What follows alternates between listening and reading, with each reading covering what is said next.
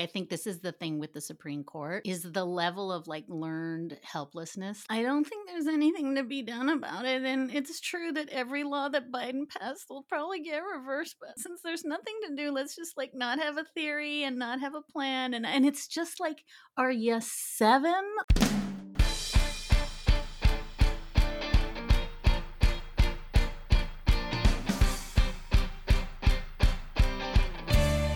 Hello, and welcome to the Politics Girl podcast. I'm your host, Lee McGowan. Let's get into it.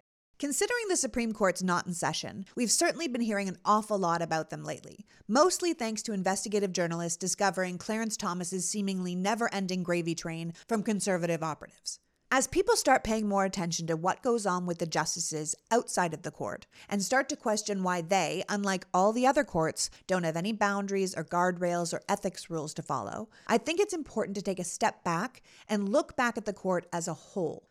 These are not people used to scrutiny, and yet the more they're scrutinized, the more questionable many of their decisions appear, both on and off the bench. To talk about this, today's pod is a candid conversation with Dahlia Lithwick, a regular contributor at MSNBC and senior editor at Slate, who has been writing about the Supreme Court and jurisprudence for over 20 years. Dahlia is also the host of Amicus, Slate's award-winning podcast about the law and the Supreme Court, and her work has appeared everywhere from the New York Times to the New Yorker to the New Republic. A visiting professor at the University of Georgia Law School, the University of Virginia School of Law, and the Hebrew University Law School in Jerusalem, Dahlia was the first online journalist invited to the Reporters Committee for the Freedom of the Press. A Stanford and Yale graduate, Dahlia has won a litany of journalism awards, has been featured in many literary anthologies, is the co-author of 2 books, and the author of her newest book, Lady Justice, Women, the Law, and the Battle to Save America. So without further ado, please welcome my guest, lawyer, author, award-winning journalist, and one of the nation's foremost legal commentators, Dahlia Lithwick. Welcome back, Dahlia. So good to be with you, Lee. Oh, thanks for coming. I love how your mind works. And when it comes to the courts, I can't think of anyone I would rather speak to. So I sincerely appreciate you making the time. I want to point out that I'm wearing the tribute ponytail entirely as an act of sucking up and admiration. So I'm telling you, we all need to bring out our inner Betty Coopers and just get our hands dirty, right? it's like Barbenheimer in the best possible way. All right. Well, listen, like as I said in the introduction for this podcast, considering the Supreme Court is not in session right now, we've been talking a lot about them lately, thanks in most part to their questionable ethics, actions, and kind of attitudes of the justices themselves. But when the justices have been questioned about that, their general sentiment is that the public has no right to ask. Justice Alito has published a bunch of it's not fair op-eds in the Wall Street Journal. Clarence Thomas is basically giving the country the middle finger as we learn about everything from his extraordinary vacations to his mother's house being paid for by conservative operatives. And when asked by Congress to come and have a talk about it, Chief Justice Roberts was like, I'll pass.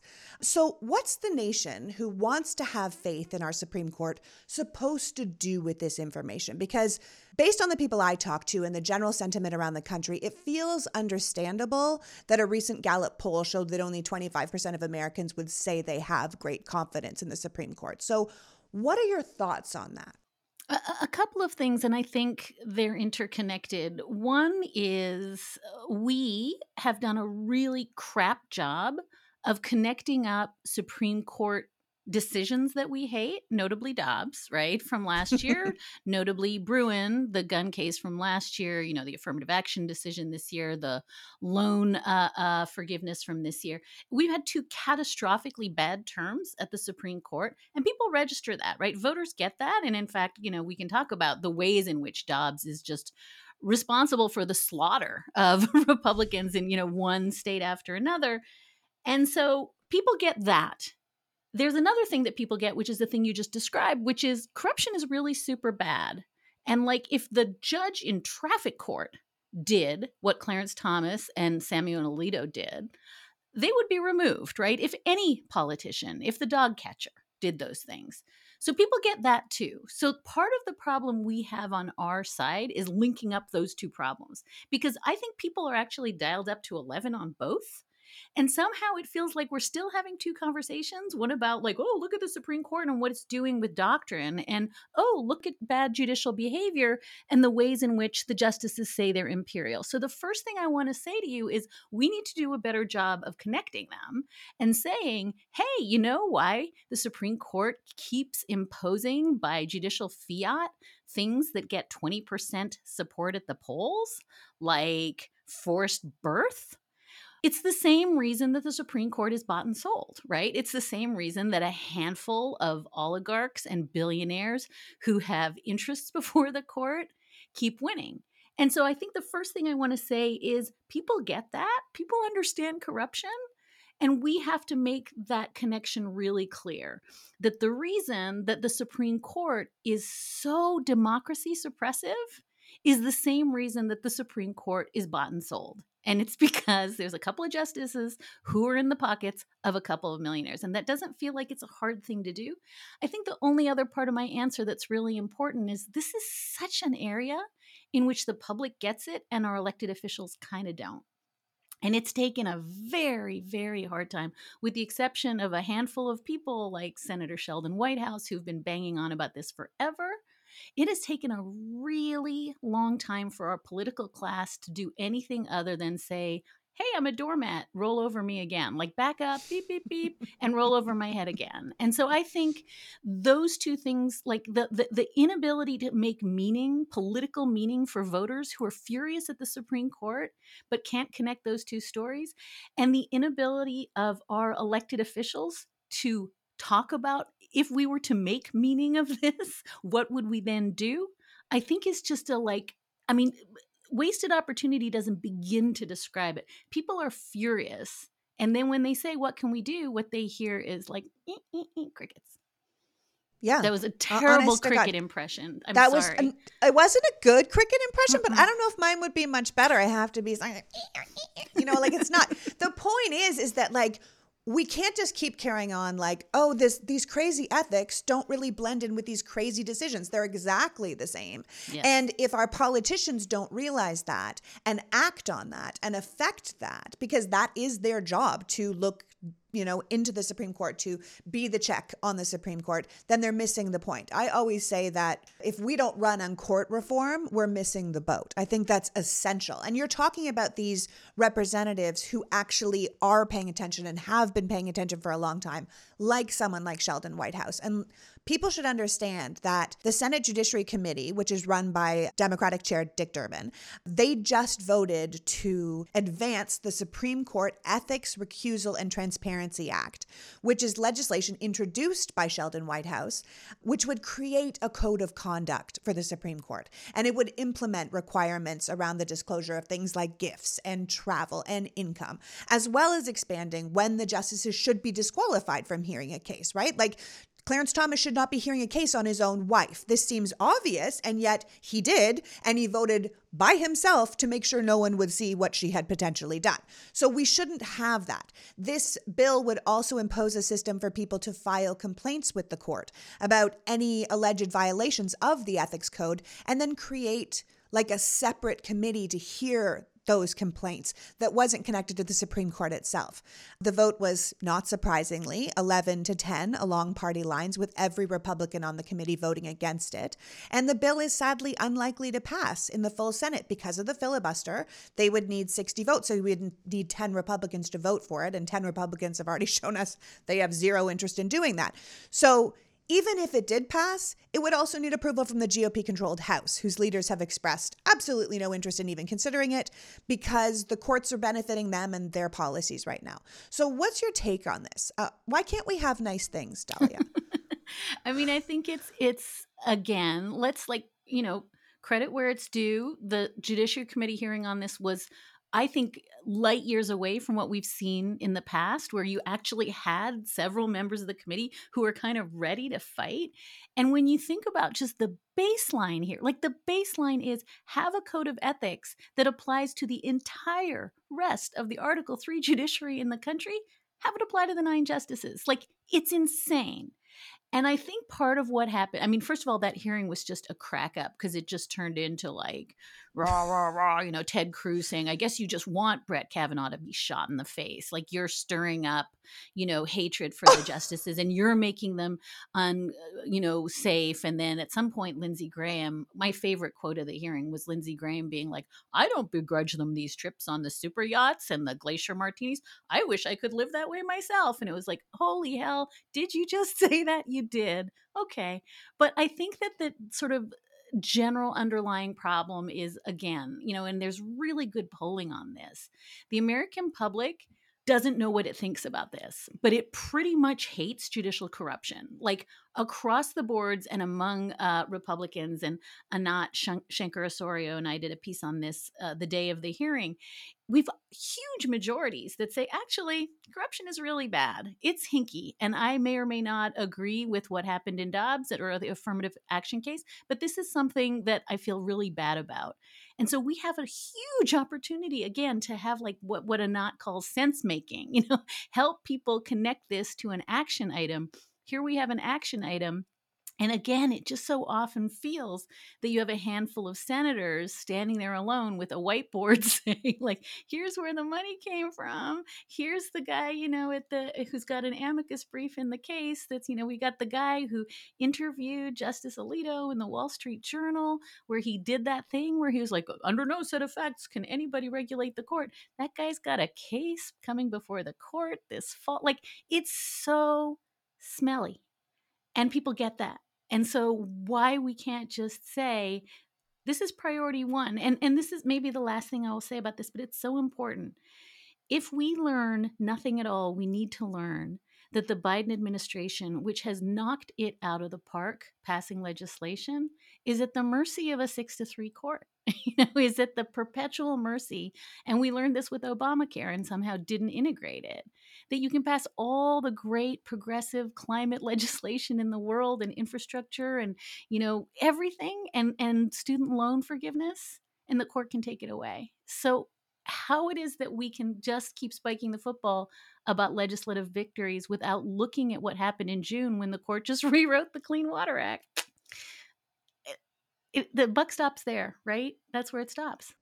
Yeah, and that's not at all how our democracy was set up to work. I mean, if I could just make a comment on that Lindsey Graham thing. I mean, here's the thing. Like, this argument, like, oh, justices aren't allowed to have friends, right? Like this, you're not allowed to go on a trip. Or like, no, it doesn't really fly because all these people became friends with the justices after they sat on the Supreme Court. They were not friends before, right? And even if I can get my head around like, oh, my super rich friends want to take me on vacations, what can I do? Okay, I can get my head around that, sure. I mean, no, not if you're a Supreme Court justice, but I could get my head around it.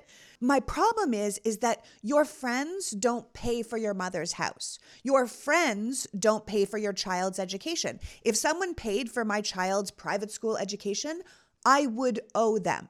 There's no way I wouldn't owe them. So this isn't just vacations, right? This isn't just like little trips or Super Bowl rings or all these things that they shouldn't be getting anyway.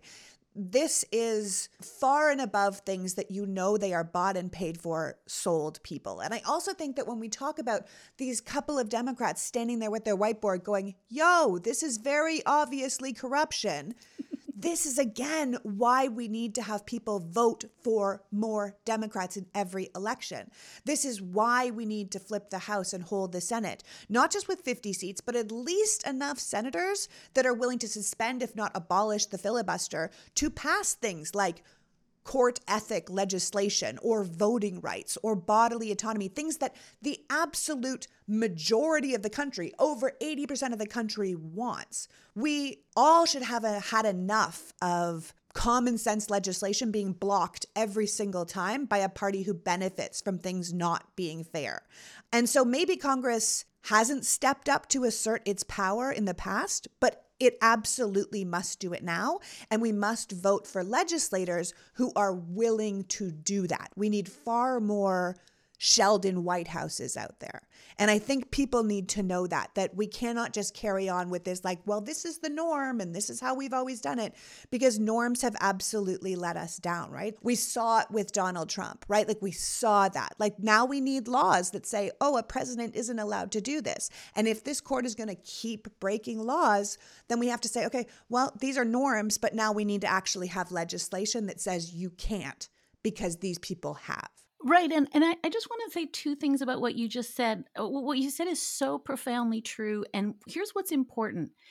The justices can take all the stinking trips and, glacier martinis and slaughter the bears and the salmon till the cows come home, but they have to disclose it. And that's the crack up here. The law says if you do all this crap, disclose it, because that way at least the public knows, right? And then we can make our own judgments. So the injury here isn't just that they're bought and sold, like you just said. It's that they're lying to us about it. And that's connected to the other point that I think is so important, which is then you get this complete rank BS. This is what Justice Alito said in his Wall Street Journal interview with his close personal friend, who's going to be arguing a case before him in a few weeks. He said, quote, I know this is a controversial view, but I'm going to say it. No provision in the Constitution gives them the authority to regulate the Supreme Court, period, right? That's the separation of powers argument. No law that Congress writes can possibly bind the Supreme Court. This is from Sam Alito, who sits in a seat that was created by an act of Congress in 1837. His whole seat was created by Congress. Congress regulates the court all the time. It gives jurisdiction, takes jurisdiction away, it sets pay. So the idea that Congress can't tell the court what to do is a complete Cinderella myth by a court that wants to be treated as though it is imperial, right? Is untouchable. And so when you said the thing, it is so true that these multi-billionaires and millionaires, fly them around and they put them up in resorts. And I guess they bought Clarence Thomas's camper that he parks in allegedly Walmart parking lots. Like all of these gifts, part of the gifts is that they create the movies and the books and this cult of like perfection around the justices. They're trying to tell a story about Clarence Thomas as this like quasi-messianic figure.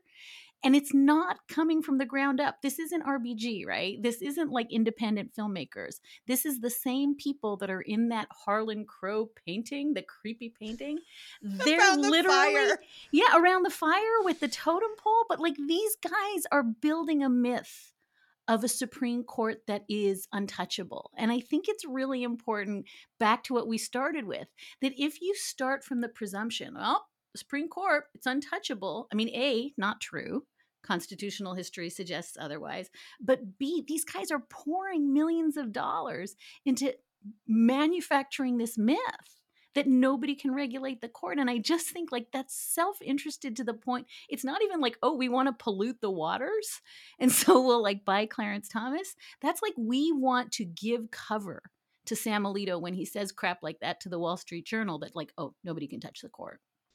Well, it's also questionable if Sam Alito's entire job is to rule on what the Constitution said or didn't say, and if something is constitutional or isn't constitutional. It's questionable that he thinks that the court has it doesn't answer to anyone, because he should read the Constitution, the thing he should know incredibly well, because it certainly is answerable to someone. But if the court's ethics make us doubt them, their rulings, as you said, aren't helping either, right? The general sentiment in the country is decidedly more liberal and more open-minded as the years go by. So our legislation has been reflecting that. But now we're dealing with a court, like you said, that's clearly the most conservative right-wing activist court we've ever had, just overturning our laws willy-nilly, right? Oh, well, we can now poison the water because the court says we can, even though our legislation says we can't. So obviously we were talking, the big ruling last year was Dobbs and the overturning of Roe, which shocked the entire country. The fallout is absolutely not going away, no matter how much the Republicans want it to. But the Dobbs decision also opened the door to reversing many other American civil liberties and freedoms that we as citizens are used to taking for granted. So I thought maybe we would sort of quickly walk through the last term, right? Like the Dobbs decision, the gun decision, those were all from the term before. But let's talk about the last term, the highlights, the big rulings, and really what those decisions tell us about where the court is and where they would like to be going if we aren't going to monitor them. I would say that the big takeaway, there are two big takeaways from the end of last term. One is it is no longer Clarence Thomas and Alito's world. It's back to being John Roberts' world. And in a significant way that had not occurred the year before when there were all the shocking 6-3 rulings you're describing. This term, John Roberts firmly pumped the brakes. And he got Brett Kavanaugh and Amy Coney Barrett to go along with him. And so in some of the truly insane cases that we were very worried about coming into this term, so like that's Moore v. Harper, the independent state legislature theory that would have given legislatures unfettered ability to change election laws, court kicked that away. Court kicked away a really horrifying case about the Indian Child Welfare Act. It did the right thing in a handful of cases, including maybe the most important was this Alabama racial gerrymandering case. That's John Roberts with his hand on the wheel, right? But then they did some horrifying things, as you suggested, right? They literally rewrote the Clean Water Act to allow polluters to pollute, did away with affirmative action in higher education, just completely scuppered President Biden's student debt relief program, with the stroke of a pen under a theory called the major questions doctrine that nobody knows what it means. It means because I say so. And so there were a lot of really, really bad decisions that kind of came dressed as moderate decisions. And I think it was easy post Dobbs to say, well, we didn't get a Dobbs this year, therefore the court is modulating itself. No, the court did some really, really bad things.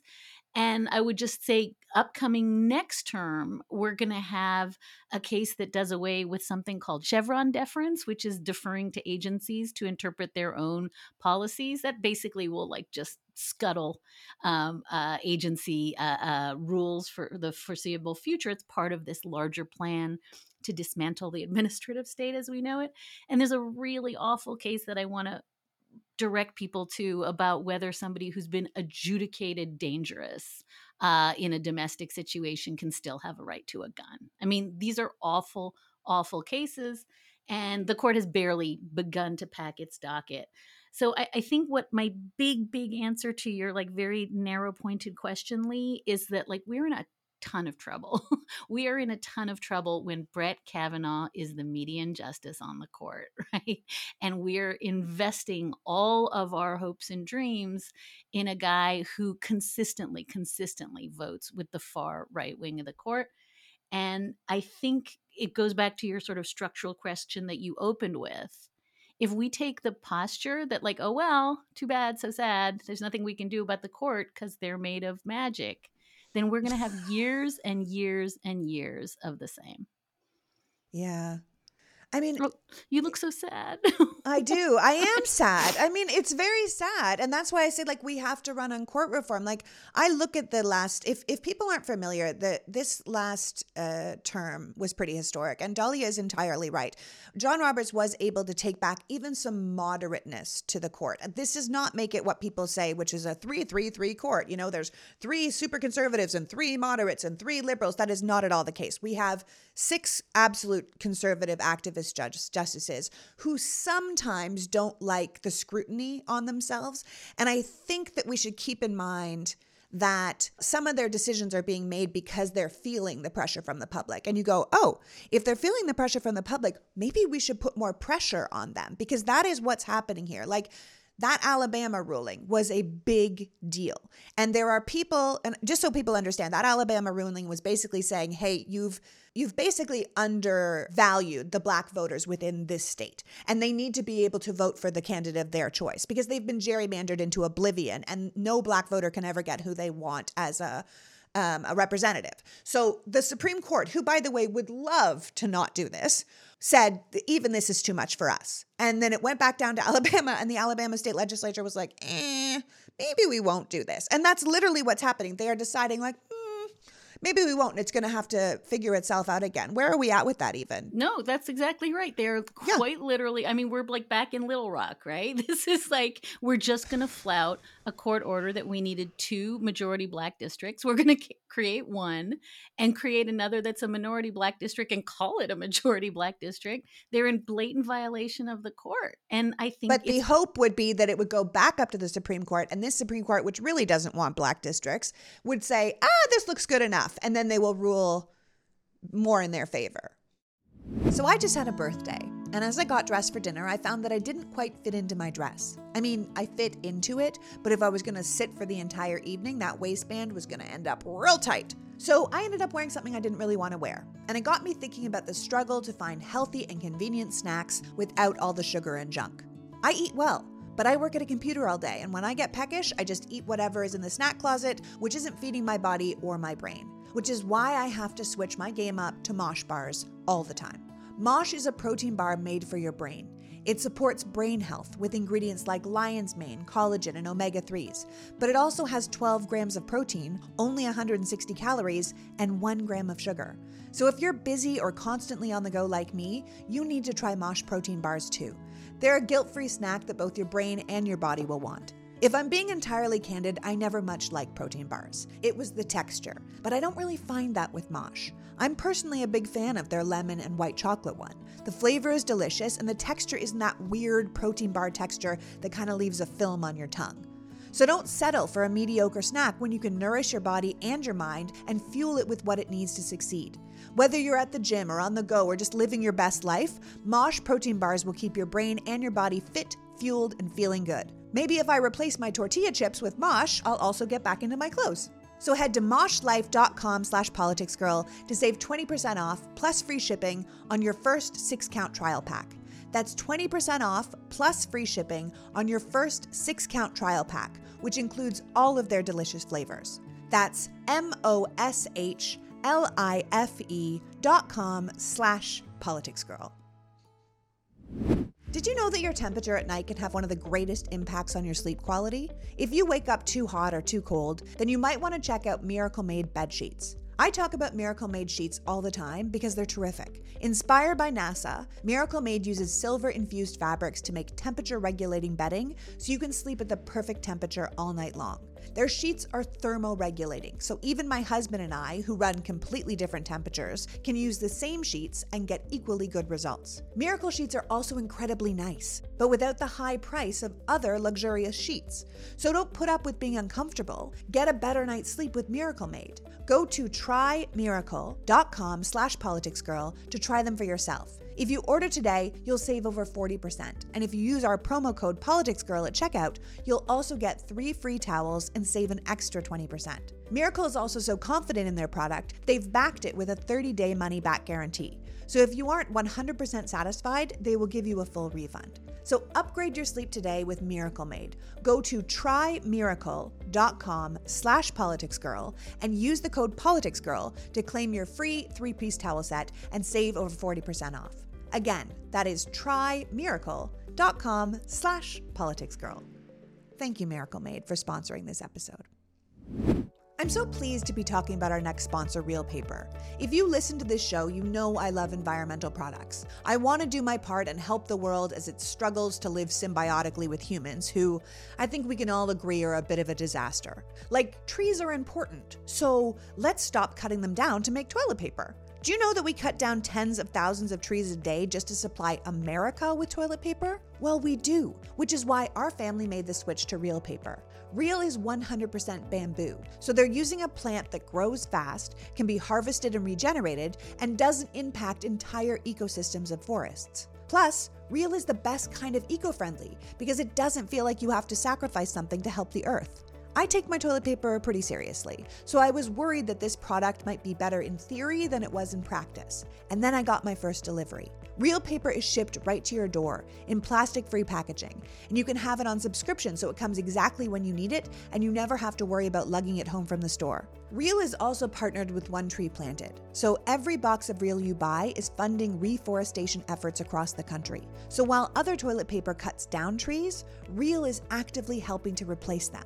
Real Paper is available in easy, hassle-free subscriptions or for a one-time purchase on their website. All orders will be delivered to your door with free shipping in 100% recyclable packaging. If you head to realpaper.com/politicsgirl and sign up for a subscription using my code politicsgirl, you'll automatically get 30% off your first order. That's REELPAPER.com/politicsgirl and enter the promo code politicsgirl to get 30% off your first order plus free shipping. Let's make a change for good this year and switch to Real Paper. Real. It's paper for the planet. Today's pod is brought to you by Rocket Money. Rocket Money is a personal finance app that finds and cancels your unwanted subscriptions, monitors your spending, and lowers your bills all in one place. When you log into Rocket Money, they ask you what you would like help with. I chose cancel subscriptions, but you can also pick lower my bills, track my spending, create a budget, track your net worth, grow your savings, improve your credit score, or reduce your debt. Rocket Money can help you manage all of your finances in one place, even automatically categorizing your expenses so you can track your budget in real time and get alerts if anything looks off. I wanted it for subscriptions I'd forgotten about, and apparently I'm not alone. According to Rocket Money, over 80% of people have subscriptions they've forgotten about. So we're out here just wasting money and we don't even know it. Do you know how many subscriptions you have? Most Americans think they're spending about $80 a month when it's actually closer to $200. If you don't know exactly how much you're spending on subscriptions every month, you need Rocket Money. So stop throwing your money away. Cancel unwanted subscriptions and manage your expenses the easy way by going to rocketmoney.com/politicsgirl. That's rocketmoney.com/politicsgirl. rocketmoney.com/politicsgirl. I mean, I think that everything we are seeing this year, and by the way, this includes last week's decision from the Fifth Circuit about medication abortion, the mifepristone case, which it's not going to make a difference because the Supreme Court has stayed that. But the Fifth Circuit quite literally handed down an order saying the FDA improperly regulates the safest birth control drug there is. And one of the arguments was because, wait for it, it's an aesthetic injury to a physician to have to not deliver a baby. Aesthetic injury, like the feelings of the physician who is not prizing fetal life is more important than the health of the mother or the life of the mother. And what I'm trying to say is one of the things that happened when the court became the sort of laser-focused, singular 6-3 supermajority juggernaut you just described is that every crackpot in the world filed a lawsuit, right? And that's what this mifepristone case is. That's, that was what Alabama did. Alabama was just like, screw it. We're just not going to follow the Voting Rights Act. Make us. That was Moore v. Harper, the North Carolina case where they're just like, meh, make us. And what the court is doing is saying, not every crackpot lawsuit in the world is going to win at the court, but a lot of them are. And I think in the Alabama case you just described, the state of Alabama is like, we're going to do it again because we think this time we can be the crackpot case that wins. But yeah, it is a huge mistake. And this is actually just a sort of nuanced legal point, but it's important to understand that the Supreme Court controls its own docket. It doesn't have to take cases. And the cases it chooses to take, right, absolutely then inform the conversation we have about what happened at the end of the term. So when the court takes that independent state legislature theory, no reason to take that case. When they take it and then they say, oh, wait, that's crazy. That's not a liberal decision. That's a status quo decision. When the court takes that Alabama case, the redistricting case, and says, oh, wait, we're going to uphold the Voting Rights Act. That's not a change in the law. That's a status quo decision. And we keep making the mistake, Lucy Football, of putting that in the bucket of these are huge liberal wins. Not getting punched in the face is not a win. It's not a win. No, it's not a win, Dahlia. And I think it goes back to that idea that they're not changing the position that they are super conservative and would prefer if we didn't have the Voting Rights Act and prefer if we didn't have gay marriage and prefer if we didn't have this. They're just doing it a little bit slower, the way John Roberts actually wanted it, right? Like you got your Barrett and Kavanaugh a little taken aback with the backlash to the Dobbs decision and a little taken aback to the midterm election results that followed. And so they might be willing to just move things a little slower than their personal agenda would want for the sake of appearances, right? And like you're saying, these are the people that get to choose what cases are seen. You need 4 justices to decide what cases are seen. And the 4 justices you have can be one of the 6 conservative ones. Those 3 liberals are like, could we see? Oh, okay, no. Could we? How about if we? Can we? No. So like they don't have any power. The liberal justices don't even have power to decide what cases are seen. This is all coming from the conservative activist court, right? So for the sake of appearances, which I think is where John Roberts wants to be, they're slowing things down a little or doing things that seem like, oh, whew, they didn't punch us in the face. And you're like, no, all they did was keep the status quo. Like that's not a big deal. Whereas I think the Thomases and Alitos are kind of like, we will do what we want, try and stop us. And I ultimately wonder if it matters what approach this court takes, since it doesn't change the fact that it's a right-wing conservative activist court who's all in on moving the country backwards to where they think it should be, right? They all want the same thing, which is why the Federalist Society put them there in the first place. And some of them would just prefer a little less scrutiny while they did it. Exactly right. This is right where we started, right? We started with this question of how have we got this split screen where like we're horrified about the corruption and the self-dealing and the billionaires who bring cases to the court, and also horrified about the cases that come out but unable to connect them. What you just said connects them, right? Because who are the 2 outliers in both of these situations? Thomas and Alito, right? They're the ones who are taking the lavish gifts. They're the ones who are not disclosing it, right? Alito says, oh, I didn't disclose my flight on a private jet because I found some statute. And if you define a private jet as a facility, which I do, then I didn't have to report it, right? Or I didn't have to report it because I took a seat that, if I didn't take it, no one was going to take it, which is in fact not a way you or I should travel on planes. Because that's stealing a seat. So I just think we need to understand that Thomas and Alito in both of these categories are the outliers, right? They're my friend Leah Littman calls it the hashtag YOLO court, right? You only live once, just go over the cliff, Thelma and Louise, grab it while you can.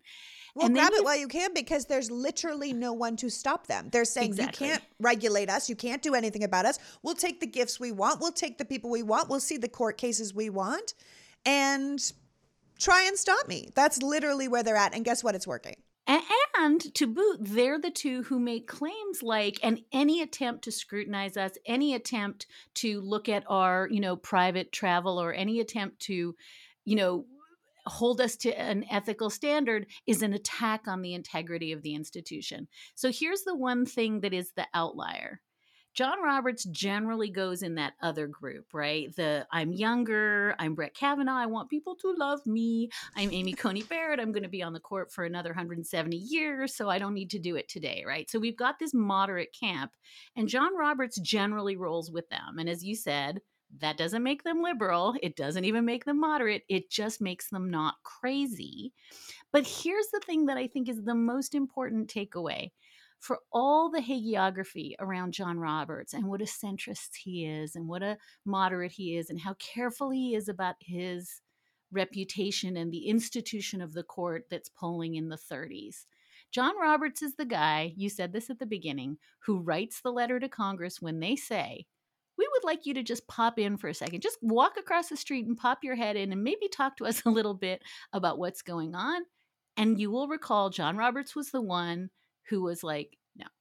So I think before we say John Roberts, hero, in control of the court, reasonable, moderate guy, that FU that he gave to Congress was one of the most radical acts that I have ever seen in my life.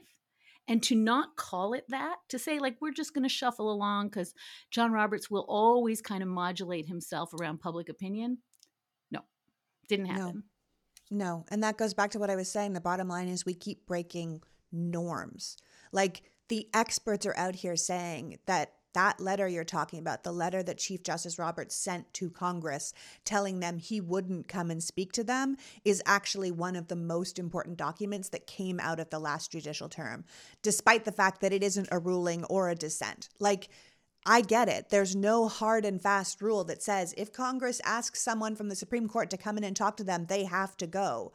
But if the chief legislative body from a country asks you to come and talk to them, and you're the branch of the government that is supposed to be answerable to them, you shouldn't say no. Like, it doesn't seem like any other court in the history of our country would have been so disrespectful. So we can't be acting like Chief Justice Roberts is above board here, right? It's a bit more like he's like Justice Alito and Thomas, like he's looking down on Congress because he doesn't think he answers to them. He doesn't think they're co-equal, and he's acting as if he stands above them, and their rulings are acting the same.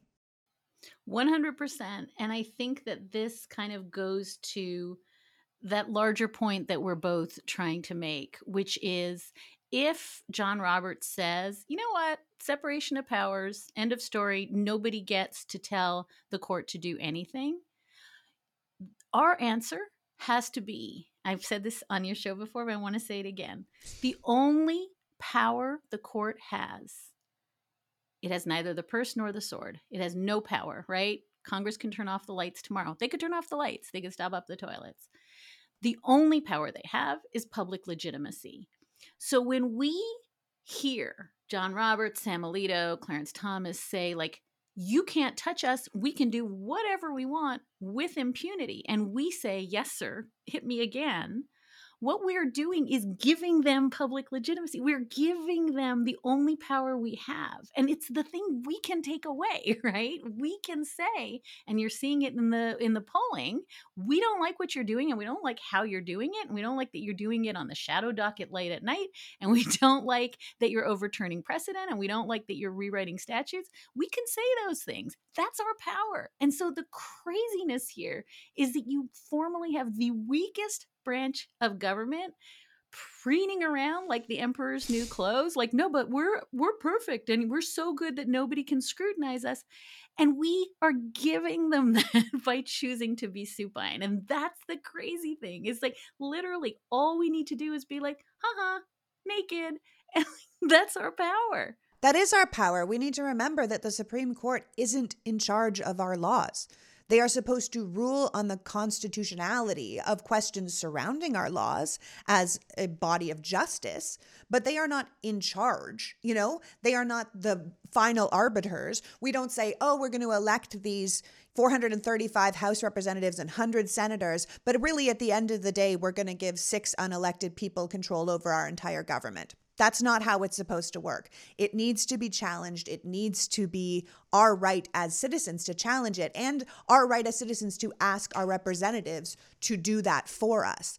I think as we watch this conservative court continue to cherry pick our Constitution, to take pieces out of it, to fix and fit into their own agenda, and then to make their rulings based on that. And then we see our liberal justices clearly spelling out that they shouldn't be doing that in their dissents. The new approach seems to be for the conservative part of the court to delegitimize the dissent itself, to set it up for the public, like, listen, there's only one way to interpret the Constitution. We know what it is. We, the 6 Republican justices, know what it is. And if you don't agree, then obviously you, our colleague, are incorrect. Justice Jackson has been doing an incredible job holding people accountable, holding her colleagues accountable. Her dissents are detailed. They're incredible. She's apparently actually read the Constitution that she's commenting on, and she's not cherry picking it. She's saying, no, it actually says this, and you can see that through precedent here, and here's how it goes. And they're saying, no, we're just going to take these 4 words and say that it means this. And she's saying, here's the entire sentence and it means this. And their response isn't to be like, perhaps we're wrong. Their response is to be like, her dissent has no merit. And I find that is a problem. No, I think it's worse than that it has no merit. It's exactly what you just said. John Roberts, in addition to the audacity of the letter you and I have now both invoked, where he says, like, not coming to testify, the audacity of his opinion in the loan forgiveness, the student debt forgiveness case, where he says that for the dissenters to have the temerity to say that they just struck down a lawful enactment, and they did it because some major questions doctrine, we don't know, blah, blah, blah, controls. And for Justice Kagan to have the temerity to say this harms the legitimacy of the court, which, by the way, that was the dissent in Dobbs, right? The dissent in Dobbs was, you are killing this court. And John Roberts' response to that is, you can't say that because now, right, I'm rubber, you're glue. You're delegitimizing the court, not me. And so the audacity of that stacked on top of that letter is so important to highlight, because what he's saying is, and we hear this all the time from Justice Alito, from Justice Thomas, that if you dare criticize this 6-justice supermajority, not only are you trying to bring the court tumbling down, but you are trying to endanger the lives of the justices themselves, right? And that's what that hearing was, the Senate Judiciary Committee. Clearly you want there to be attacks on the justices. And Justice Alito, after Dobbs, literally, made the case that somebody would be assassinated because of that. And I just want to connect that up to last week's death threats against Judge Chutkan in the Jack Smith lawsuit in DC, against the grand jurors in Georgia, right, who were doxxed and who were outed. Think about the fact that when actual civil servants, including, Ruby Freeman and Shane Moss, do their jobs, Judge Chutkan is doing her job. That grand jury did their civic duty, and they're getting death threats. And the justices who have marshals, who had fencing around the court, who control every aspect of who can come in the building and that you can't have cameras in there and we blah, blah, blah. And they're invoking the idea that their lives are in danger, and that hypocrisy of having no real regard for the lives of jurists in a case down the street who literally, they arrested somebody who wanted to kill her.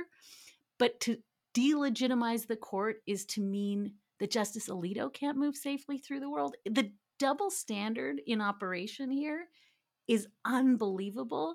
And for people who call for actual violence, right? Donald Trump is making actual threats against the lieutenant governor of Georgia. And that's just brushed off by the Lindsey Grahams of the world, right? So what? But when Lindsey Graham hears that they want to have an ethics code at the court, God forbid, the first place he goes to is, that's because you want the justices to die. I think it goes back to our original point, which is that this idea that the justices stand above all of us. They deserve more protection, more respect, more freedom, more presence, more gifts, more, everything. And it kind of returns us back to what America was created to remove ourselves from, which is a monarchy. Like, at this point, these 6 people are what? Kings? They're just sitting up there saying, this is the law and this is how it's be, and don't ask me any questions, and don't. That is not how our country was set up to rule. And I think the success of our democracy and our rule of law depends on ordinary people's willingness to believe in our institutions, to abide by our court rules. Donald Trump and the Republicans have been taking shot after shot at our faith in our elections, in the FBI, in law enforcement, and we can see that it hurt our country. But if people lose confidence in our courts, how long until they start rejecting decisions? I find it so fascinating that the first person to reject a Supreme Court's decision was the Republican state of Alabama, because I'm like, do you know how quickly Democratic states could be like, we just don't abide by your Dobbs decision anymore. Like, we will fall apart if the court's reputation is so sullied, as the liberal justices keep pointing out, we will fall apart, because at the end of the day, I think we need to acknowledge that public faith in the judiciary matters. And right now, I'm not sure if we have it. And if we want to have a civil society that functions under the rule of law, we need to believe that justices, particularly our Supreme Court justices, are ruling impartially and based on their decisions on the bench, based on their actions off the bench. I think less and less people are buying what they're selling. So what do you think, aside from us getting that strict scrutiny, getting that attention on them, saying we do not believe you, saying we are not happy with this, that kind of attention focused on them, what else do you think we can be asking for or doing?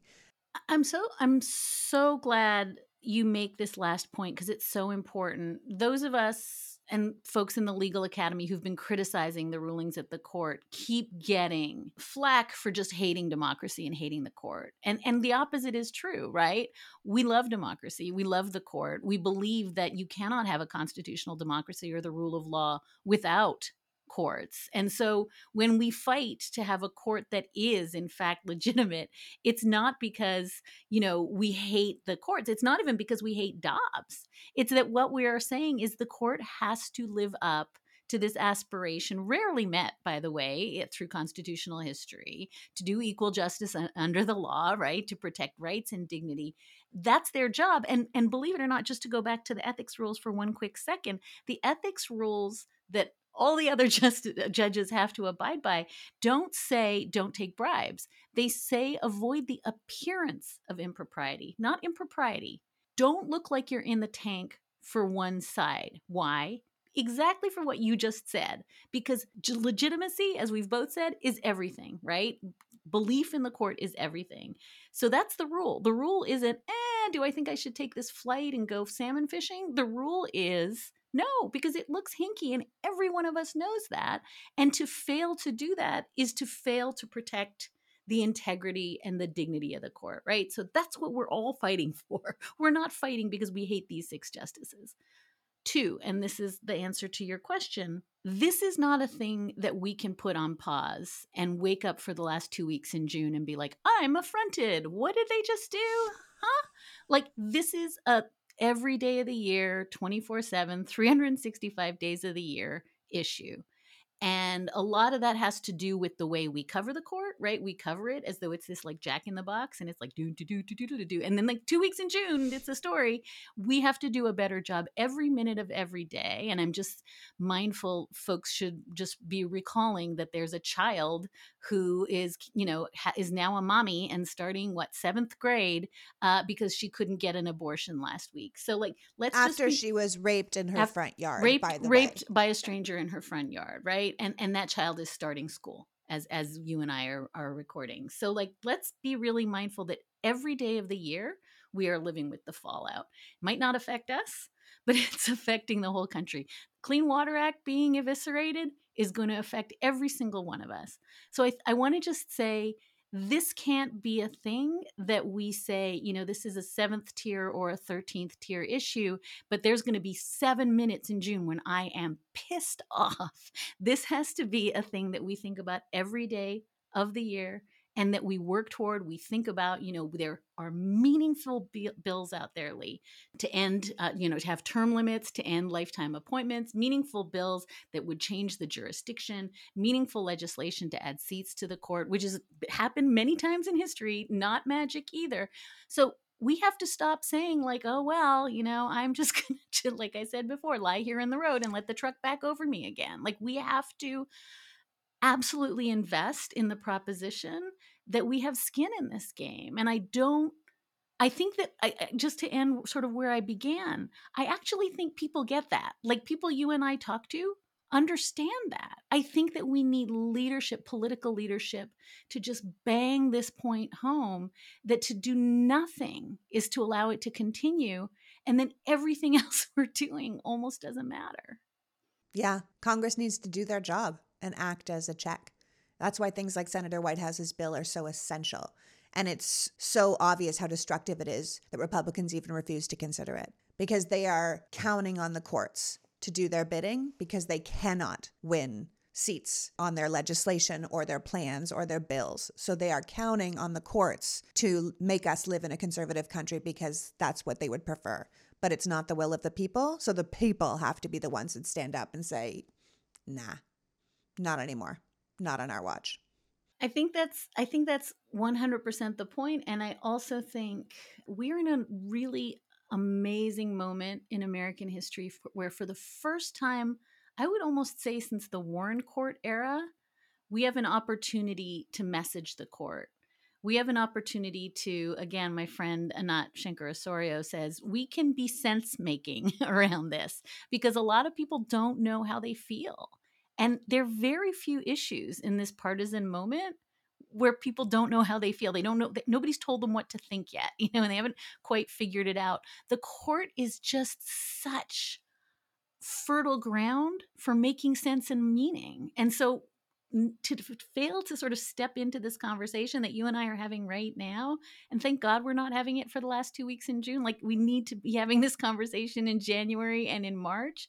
But I think to fail to give people sort of, as you said, solutions and a rubric to think about it is to sort of fail to step into this amazing opportunity where the public wants to understand, like, how is this happening and how does this connect up to democracy itself? I mean, that's what we have to spend the next year doing, because that's going to be on the ballot in 2024. Yeah, it will be. So you'll have to come back in March so we can talk all about this again. I am here for making meaning anytime you want me. Well, thank you for joining us today, Dahlia. I know things are out of balance with the court. We know that things aren't right. But as a country, I think it's really important that we start taking a really serious look at it so we can decide what we are going to do to fix it. Complaining is just not a solution. Complaining is not a solution. And like I said, I think we have boundless power. This is not a threat to hurt anyone. We have boundless power to make institutional change. And it's really, really doable. It's shockingly doable. This just requires us to shift the lens a tiny bit and say, oh, the court isn't in fact monarchic. It's not the king. Oh, that's all I need to do. Boom. The world is your oyster. Perfect. Let's do that. Let's do that. Well, thanks for coming in. Thanks for wearing your high pony. And I'll see you in March. It's great to see you. Thanks for everything you do. Thank you, Dahlia. So that was Dahlia Lithwick, reminding us that despite how frustrated we might be with the court, we're actually at an amazing moment in American history where for the first time in decades, we have the opportunity to message for the court. If we are not happy, we need to insist on change. That these justices are not imperial and their ethics and rulings are intrinsically connected. Corrupt people make corrupt rulings. And most of the country can agree that we hate corruption.